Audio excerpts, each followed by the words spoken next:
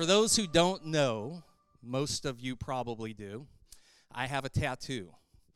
And so when I was in college, I was a part of a fraternity. And when we made it through what was called Hell Week, which back then was true hazing, maybe not hazing as in the 70s and 80s, but it was still hazing. And enough that we got in trouble for it in our fraternity by our university. And so you made it through Hell Week, then you would go through membership. And once you became an official member, if, most of the guys, what we would do is in order to show who we belonged to, we would go down and get tattoos of our fraternity. So I was a part of Delta Chi, had a triangle and an X tattooed. A lot of the other guys would go down there, they'd get the triangle and the X put on their body. Of course, some of those guys, they wanted to show who they belonged to, but they'd put it really far down on their ankle or on their shoulder, hoping that when they got home, their parents wouldn't see it. Because they were real men in college. So they'd get tattooed to show who they would belong to. There's so many things that we do to show who we belong to. You can see the way we view people, the way we judge people is based upon those signs. For example, I was at the Oregon beach last summer, and we went down there, we saw a little fireplace, and we thought, oh, this is a good place, bring all the grandkids, and we'll cook some hot dogs, make some s'mores. We start sitting around it, and then behind us is this mountain of sand. And so this mountain of sand was about 4 feet tall at least. It was a huge circle, about 30-foot circumference, with a ditch that was about 3 foot deep, and it had little tunnels in it. It was so cool. So we thought, well, this is a good place to play, to do that kind of stuff. So we just start tearing into our food, and this guy comes down with his family, and he says, "Excuse me?" "Yeah, hello." "I built this for my kids." "All right. Thank you." "We're just eating dinner, but we plan on playing here." I said, "Okay, well, just keep playing. You guys can play there. We don't mind. If you want to join us for dinner, you're welcome. We got extra hot dogs and marshmallows." And so there was a little bit of tension at first. But then I noticed something. This may seem odd to some of you, but he was wearing an Under Armour shirt. And I thought, this guy ain't so bad. He's one of my kind. I can connect to him. Why? Because I've always viewed the Under Armour brand in a certain way, and certain people who know wear Under Armour shirts. And so there was a connection, and because I was chill and just able to see that, relax, and hey, you're part of our people. Let's sit and talk. And so after that point from then on, we got along the rest of the weekend. He actually apologized. He said, "Yeah, all of your grandkids, they can play here," all this kind of stuff, all over the sign that I judged him by. When I was in Kauai one time, this park ranger told my family and I, just follow this little trail down there. Only the locals know about this. It's a mango tree. It's great big. And this river that goes down that's kind of like a jungle flows down there. You can swim down there. There's a swing off the tree. And so I said, are the locals okay with that? Because, locals in Hawaii don't always care much for us tourists. So we get down there, and all I hear as we're walking up is, music just blaring. And I could see, the old school ghetto blaster. And right away I'm thinking, I'm 50 now. I just don't want to deal with this stuff if they don't like us. So we get down there, and there's these two guys that look like they're probably late teens, early 20s. They're swinging on the ropes. And the one guy turns around, and he has Philippians 4:13 tattooed on his chest. Right away I think, we're okay. Right? There's certain signs that represent who we belong to. Think about, or what we think of the thing. Historically, most of you don't know the little fish symbol in Christianity. Came from a time period when the Christians were being persecuted, and so they would draw the fish in the sand or on the ground to secretly let people know that they were Christians. Another historical sign that people would use to show they were Christians is a cross, right? They would wear a cross. Why do I say that's historical? Because nowadays it's just a fashion symbol for some people. But we always look at people, and there's certain signs that we will judge them by, that we know they belong to somebody because of that sign. You see it with companies, you see it with brand logos, you see it with colleges, you see it with fraternities. Throughout all of the world, there are signs that we look at that point to who we belong to as a people. And that's what we actually see the argument over in the book of Galatians. So as we've been going through this, what we've seen is Paul has planted a group of churches in an area called Galatia. And those churches were first planted based upon the knowledge of Jesus Christ, that he died for our sins and that he has set people free who will accept him into their lives. But along came a group of people called Judaizers. Judaizers were people who also believed as Jews in Jesus Christ as their Savior, but they believed Jesus plus. So they believed that you had to believe in Jesus plus you had to follow all of these good works. In that day, it was following after the laws of the Old Testament. So the number one thing that most Jews would go by that they were fighting over was circumcision. Never a fight in today's world for a grown man. And why would they fight over the idea that the Gentiles who are coming to faith in the Lord, in order to really be saved and become a part of the, quote, family, is circumcision? It's because circumcision was the covenant that God made with Abraham in the very beginning that God's people would be known by. It was their sign. And if you didn't have the sign, then you did not belong as one of God's children. And so for centuries, this is ingrained into a culture of people, into a society. And to think that somebody can come and be a part of God's children, God's family, and not have the sign was mind-boggling to Jews. But Paul was arguing against the fact that you actually needed the sign.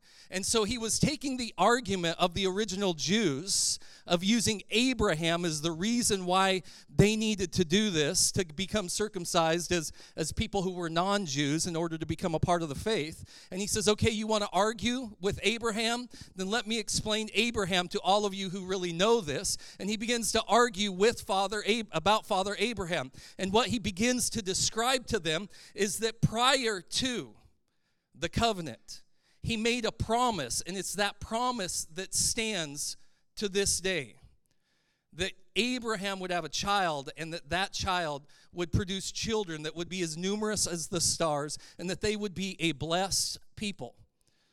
And so in that, there was a sign of who you would belong to. Now listen, being a part of a patriarchal family back in those days of that society, every Jew looked to Abraham as the father of the faith.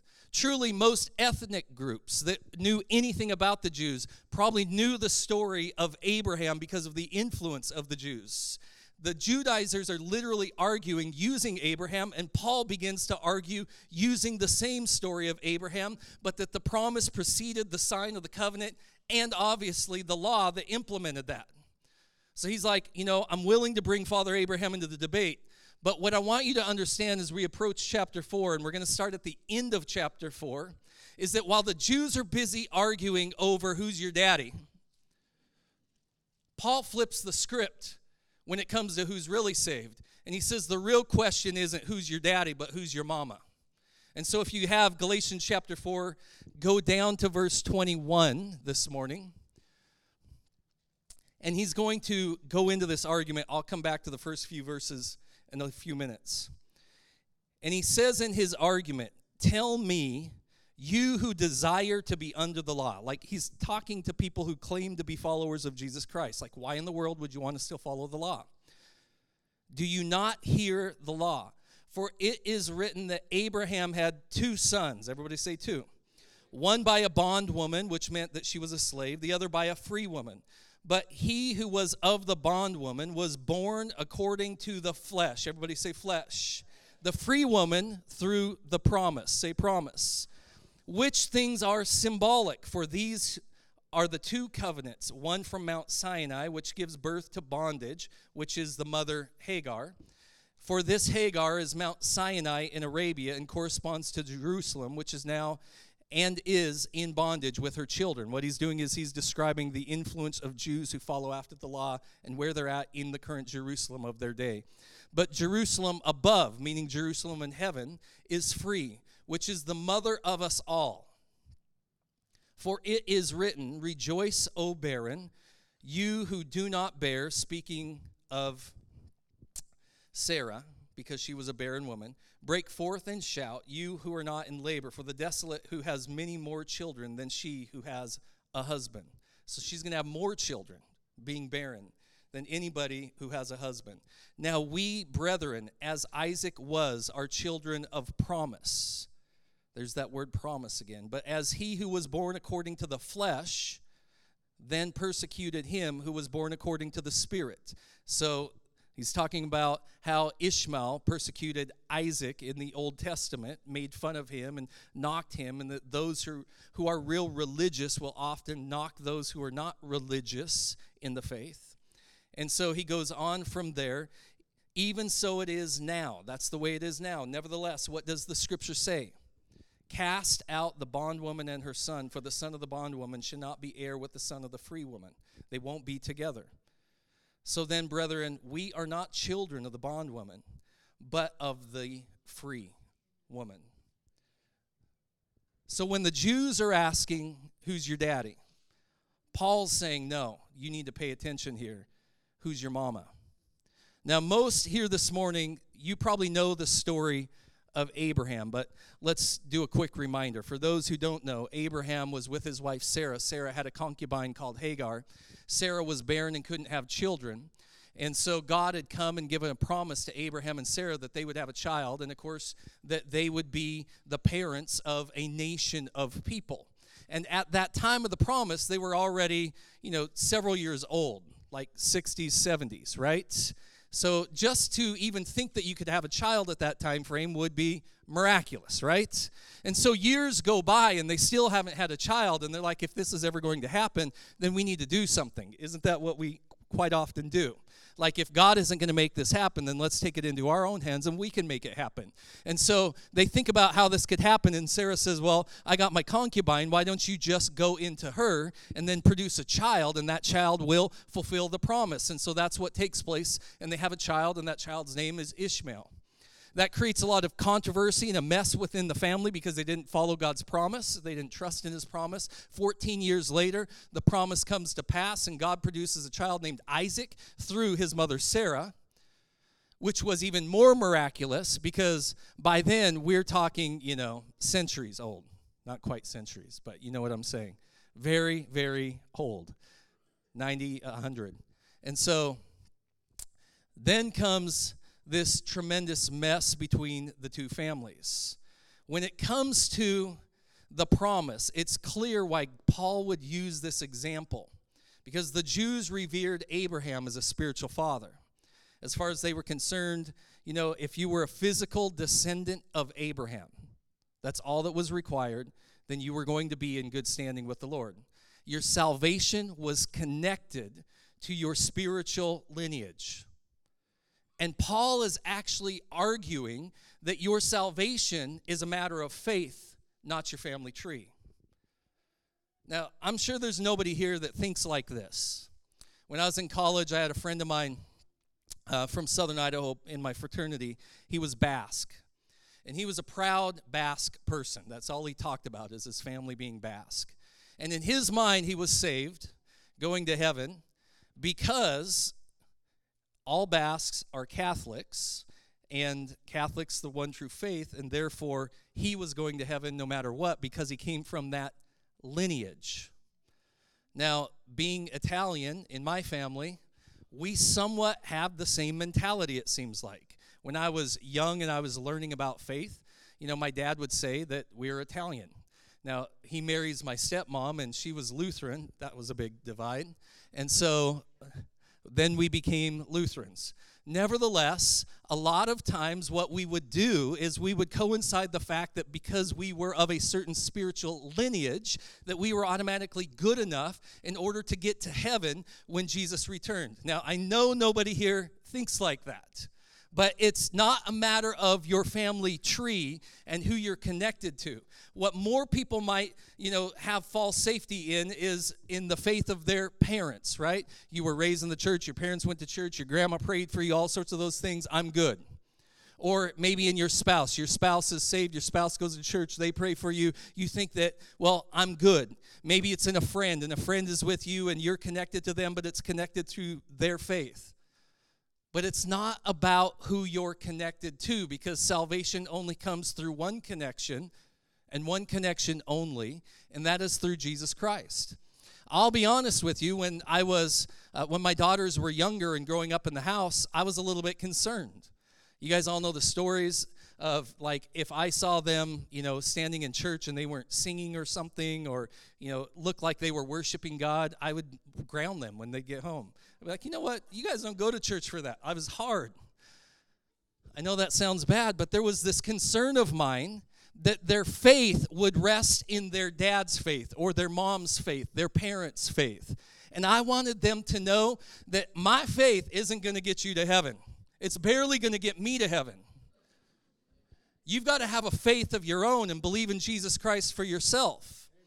And so there was this big concern in my heart that for some reason they might connect that their dad's a pastor and that their mom's the most faithful person they know to the fact that they're good. But really, they're not good. I don't care how good of kids they were, they could never be good enough, right? Because our righteousness is as filthy works before the Lord. It means absolutely nothing to him. What matters is that they would have a personal relationship with Jesus Christ. And the problem in Galatia was this. The Judaizers taught, again, that you had to be a Jew, and then you also had to act like a Jew in order to be saved. That meant having the sign of who you belonged to, the sign of circumcision. But that's not the question. Here's the facts of the story, and this is why.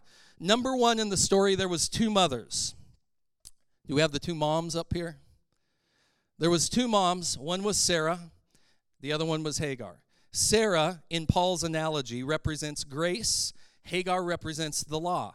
Sarah represents faith. Hagar represents good works, that you can do enough good things. Sarah stands for learning to trust in God alone.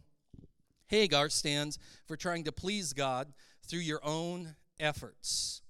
Sarah, the free woman, produces a free child, meaning that grace and faith and trusting God is what produces true freedom in life.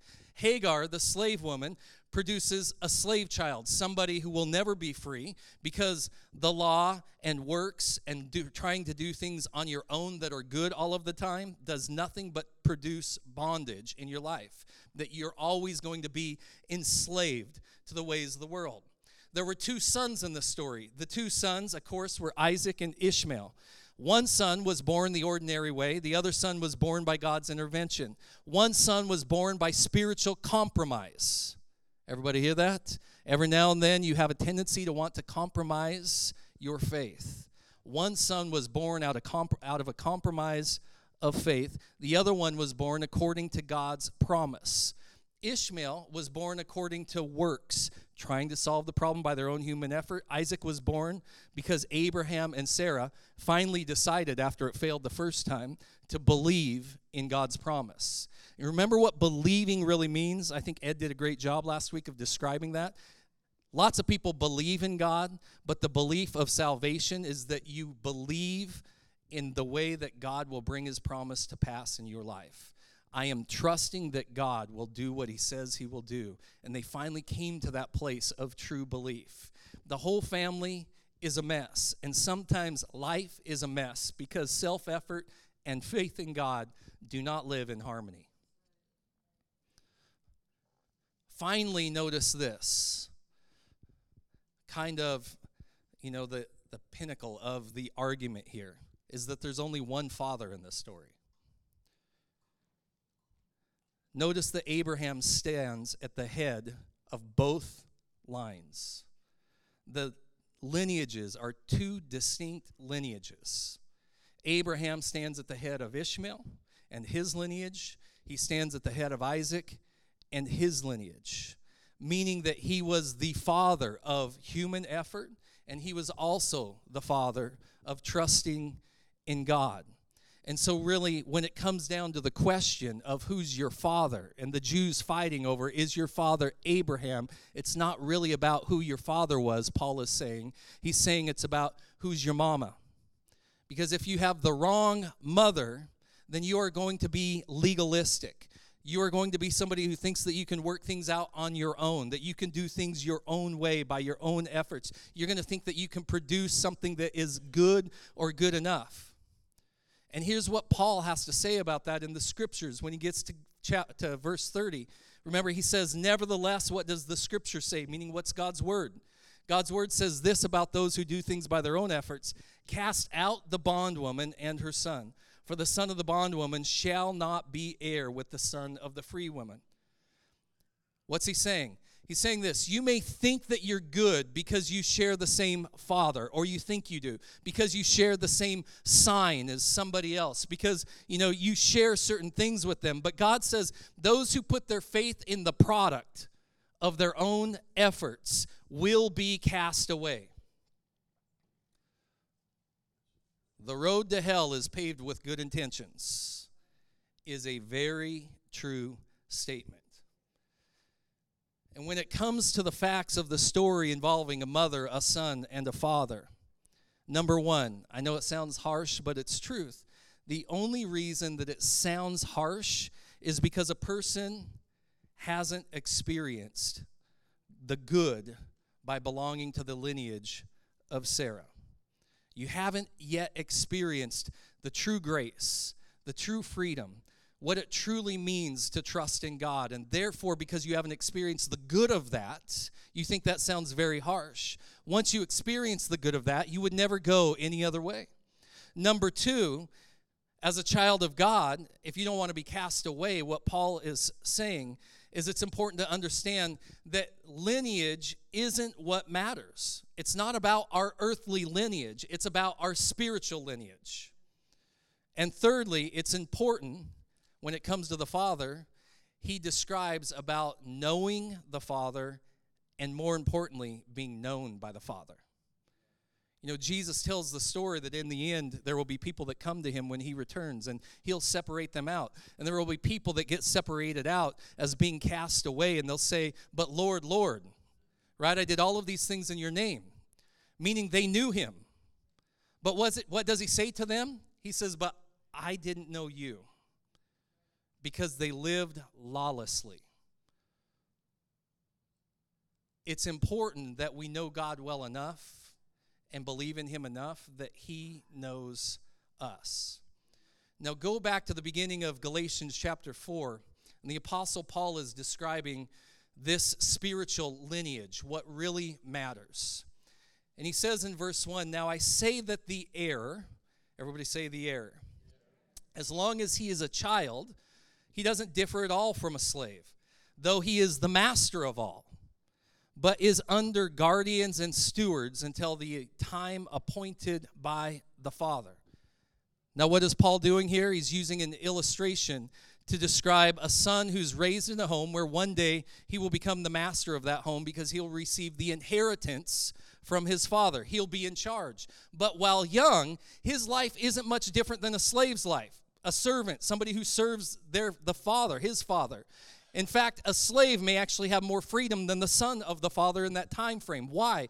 Because a slave is given certain duties, but the son of the father that's going to be raised up to someday be the master over everything, when he's young, his time is managed. It's stewarded. He has to be taught certain things, and so he's got to be taught the business like the rest of the slaves, what to do and why to do it, the why behind that. He has to be taught about the family business. He has to be taught about life in general, and so he's constantly got guardians around him to make sure that he goes in the right direction. In his life, there is very little freedom, even though he is destined to inherit everything from his father. But there will come a day in his life when his father chooses, it is the appointed time, and he considers him of age in order to pass everything on to his son. Now, most of you know in Jewish custom that was at a certain age that a boy was considered a man. Paul wasn't following Jewish custom. He was following the Roman custom. And in the Roman world, what was typically done is that when the father thought the son was ready, not by a certain age, but when he judged that he was mature enough, had learned enough, was good enough, then he would officially create a celebration for his son, a coming-of-age celebration, where he would then adopt him as his son and the heir to everything that he has. Now comes the comparison to our spiritual condition. When Paul says in verse 3, even so we, when we were children, were in bondage under the elements of the world. What are the elements of the world? They're the order of the world. We know who the Bible says the world belongs to. It's the ways of the world. It's the ways of Satan. It's his structure. And so he says at one time we're all in bondage, every single one of us, to the way things are run in the world. He says, but in verse 4, when the fullness of time had come, when the father was ready, at the appropriate time, he decided it was our time to be released from the bondage of the world, from the bondage of the law, from the bondage of human effort and works and trying to be good, and officially be given freedom. When that time had come, God sent forth his son. Listen, Jesus wasn't just haphazardly born one day. He was sent forth from God, the Bible says. He was sent forth at a specific time. That means that Jesus pre-existed, that he was before, that he is and always will be, that Jesus is God himself. And it says not only is he God himself and was sent forth at a certain time, but that he was born of a woman. Why being born of a woman? Because he wanted us to know that he was born just like you and me. God became flesh so that we could relate to him, that he had the ability to overcome the ways of the world. It says that he was born under the law, meaning he was born under the same bondage, he was born under the same law, he was born under the same world order as everybody else. In verse 5, to redeem those who were under the law, that we might receive adoption as sons, to become the children of God, sons and daughters. What does that mean? This is the amazing part that Paul's describing, the spiritual lineage here, is that Jesus first came to pay the price for our redemption, to rescue us from evil, in order to then set us free. And thirdly, it's saying that he then brings us into the family, right? I don't know, to me, it blows me away to think that when somebody's in trouble, it'd be one thing to rescue them from that trouble. It'd be a whole other thing to say, I'm not just going to rescue you from this trouble, but from all trouble. You're now set free from whatever it is that put you into bondage, and then send them on their way. That would be a good thing, right? It'd be a good thing to deliver them from whatever they were in trouble for. It would be a good thing to then set them free from all of the trouble that they were in. Would not that be a great thing? But yet God is so good that he says, not only am I going to deliver you from evil and set you free in life, but now I'm going to invite you into my family. And you will become a part of my chosen family. You will become one of my own. That's a whole nother level of greatness, isn't it? So what does it mean when he says that you will become adopted? Number one, it means that you are chosen. That means this, that you didn't earn it. He chose you. Number two, that you become a part of a new family. You have a new father. You have a new mother. You have new brothers and sisters in the spiritual family, right? Number three, that you have a new name, which means also when you get a new name that you have a new identity. How many know that sometimes your name will label you? And that becomes a sign for people to look at you and judge you by. Whether that's good or bad, that name becomes a part of who you are. It becomes a part of your identity. But under Christ, you're giving a new name that is a sign of who you now belong to, which also means that you have a new future. Because God says that he's created us with a plan and a purpose, and that plan and that purpose is good. That you now have a new destiny, that you have full rights and privileges. So whatever rights and privileges you have, this family has, you now have those same rights and those same privileges. That you have a full share of the inheritance that's going to be passed on, that he promises to his children. Even though you're adopted, that doesn't mean you're a redheaded stepchild, okay? Sorry for the redheads. It means that you're now fully embraced as one that is blood, that you will receive the full inheritance. And most importantly, it also means this, that you have access to God anytime, anywhere. Access to your Father. And he says in verse 6, and because you are sons, because you are, God has sent forth the Spirit of his Son into your hearts, crying out, Abba, Father. What's Paul saying? He's like, here's your sign. What's the sign that reflects who you belong to? It's not Under Armour t-shirts. It's not tattoos.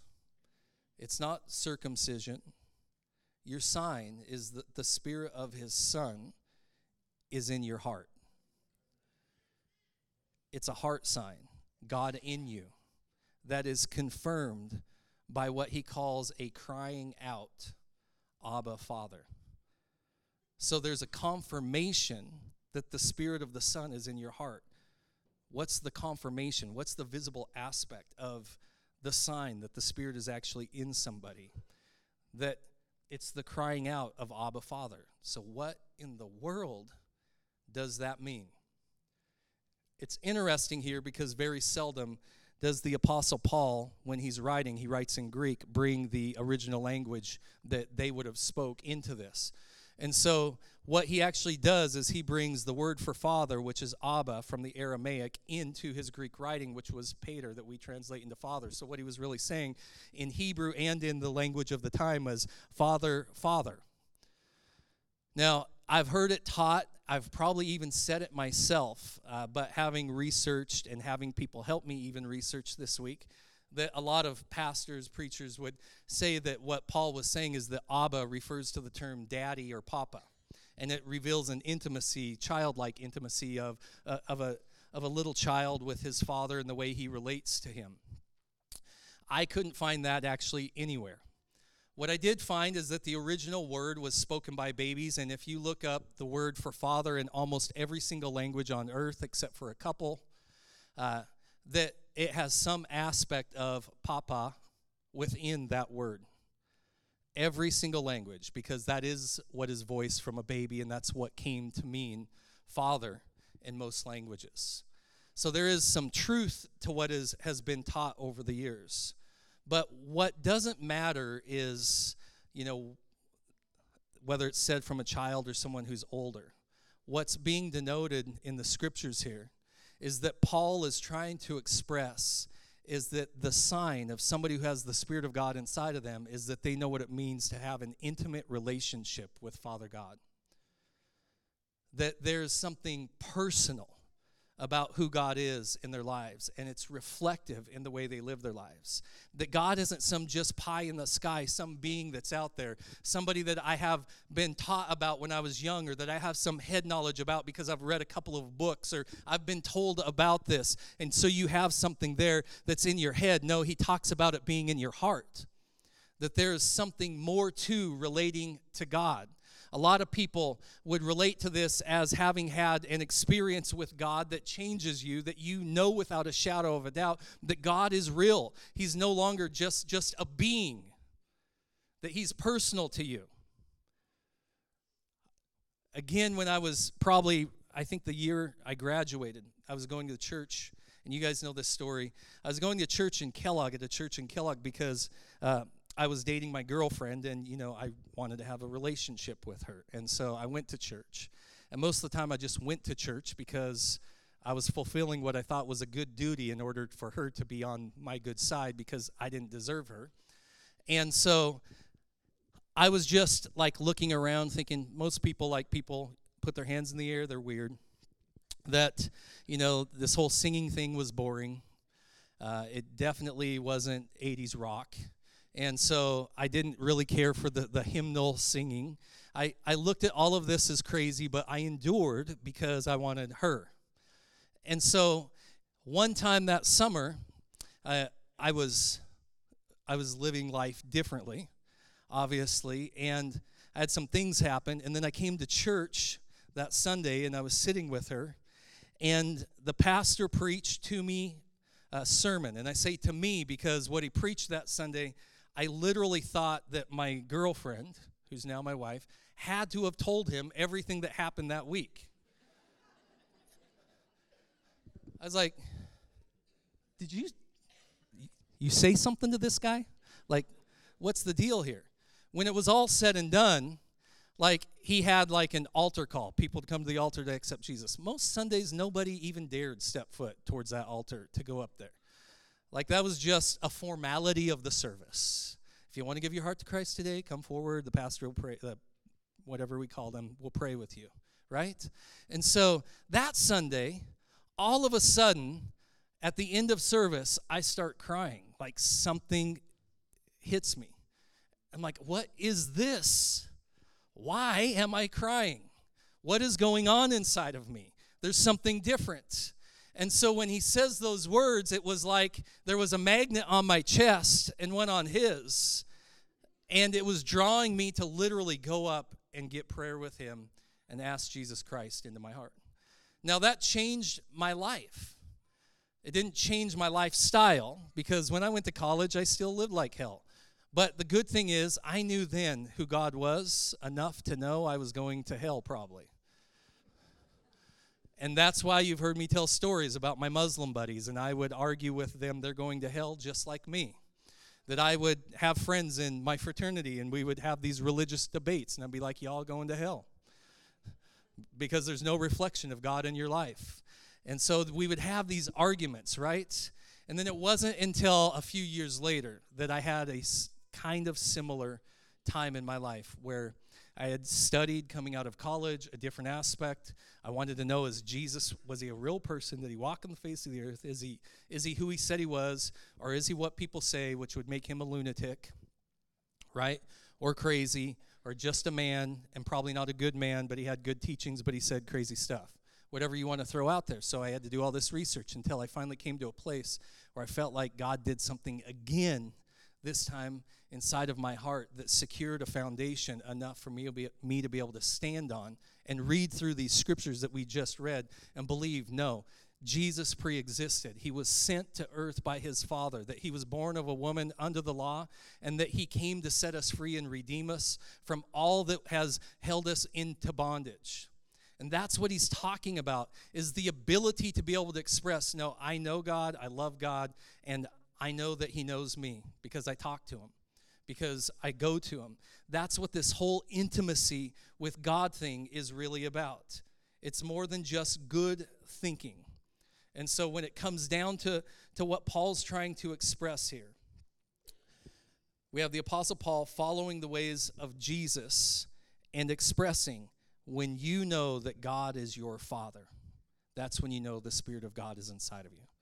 Now, you may not realize how crazy that sounds, but do you know the Jews had a name for God? And that in that name for God, they would never speak the name of God because it was too personal. And they didn't want to use a name that was too personal in relating to God. So for centuries, no Jew would speak the name of God because it would be too personal. Then you have Jesus come up on the scene, and he starts relating to God as his Father. And some of the religious Pharisees, the leaders of the Jews at the time, were mad that Jesus would dare call God his Father when we won't even use his name. And now you have the Apostle Paul encouraging other Christians. No, when the Spirit of God comes inside of you, you can relate to God as your one true Father. That you have a part of all that he has to offer, including his eternal inheritance. So we get to verse 7, and I'm going to close here. Therefore, he says, you are no longer a slave, but a son. And if a son, then an heir of God through Christ. Everybody say heir. Of the worship team, come up. Really think about what we just read. If you're a son of God, what have you inherited? You have a Father that loves you so much that at the perfect time, he didn't just cause his Son to be born on earth. He just didn't give his Son on our behalf. No, imagine God looks down from heaven and he sees the time is right. Right now. And he says, go. Jesus, go. Go now. And he watches in anticipation as he launches his Son into the middle of your messy life, not only coming to us, but becoming like us, so that he could spread out his arms on the cross, stretching from heaven to earth to bridge the gap between God and all of humanity in order to redeem us. But that wasn't even the end of his mission. All of this is purpose, that those who would believe in him might receive adoption, not because you've earned something by your goodness, but because you were chosen by him. And then, in the same way that God would send his Son into our broken world to save us, that he would send the Spirit of his Son into our sinful hearts to make us sons and daughters of God. One of my favorite pastors, John Piper, describes it this way. He says, by the Spirit, God himself is in us, binding us to himself, making us his own, and giving us access to him now through prayer, and then forever in eternity face to face. We have intimacy with the only one who can truly know us and satisfy us. By our faith, he lives in us, listens to us, loves us. He is with us by his Spirit. The Spirit gives us the confidence and freedom to cry out to God. He assures us that God really does love us. The cry he inspires is a cry to Dad, Abba, Father. The Spirit inside of us pleads as a child, not as a slave. As a child, our intimacy with the Father means his love is deep, his love is persistent. His love is not decisively based on our performance. We are thoroughly known and profoundly loved because we are his. And if that wasn't enough, he brings us into the inheritance. He calls us heirs. In another letter, he calls us co-heirs with Christ. Christ, the one who did everything to inherit, to earn the inheritance. And now we can become co-heirs with Jesus. Listen, you've been set free, he says, from the ways of the world, from Satan's power. So why mess around with the devil anymore? We have a new family. We should stop living like we belong to the old one. You have brothers and sisters in the faith. Lean on them. You have the Holy Spirit, which means you don't need to live in the flesh. The Bible says you've been given heavenly riches, so don't live trapped in spiritual poverty. You have spiritual gifts. Put them to work for Christ. You have access to God 24/7 now. He's encouraging you to use it, to display the sign that reflects who you belong to. Father, we thank you for your word this morning. And I pray beyond my words that whatever it is that we needed to hear as individuals, that your word would speak to our hearts. Lord, that you would bring the transformation that you desire to make us more like Jesus. That when we walk out of here today, we can say, you are my Father. And you know me, and I'm proud to display the sign that you have given me to show that I belong to you. In Jesus' name we pray.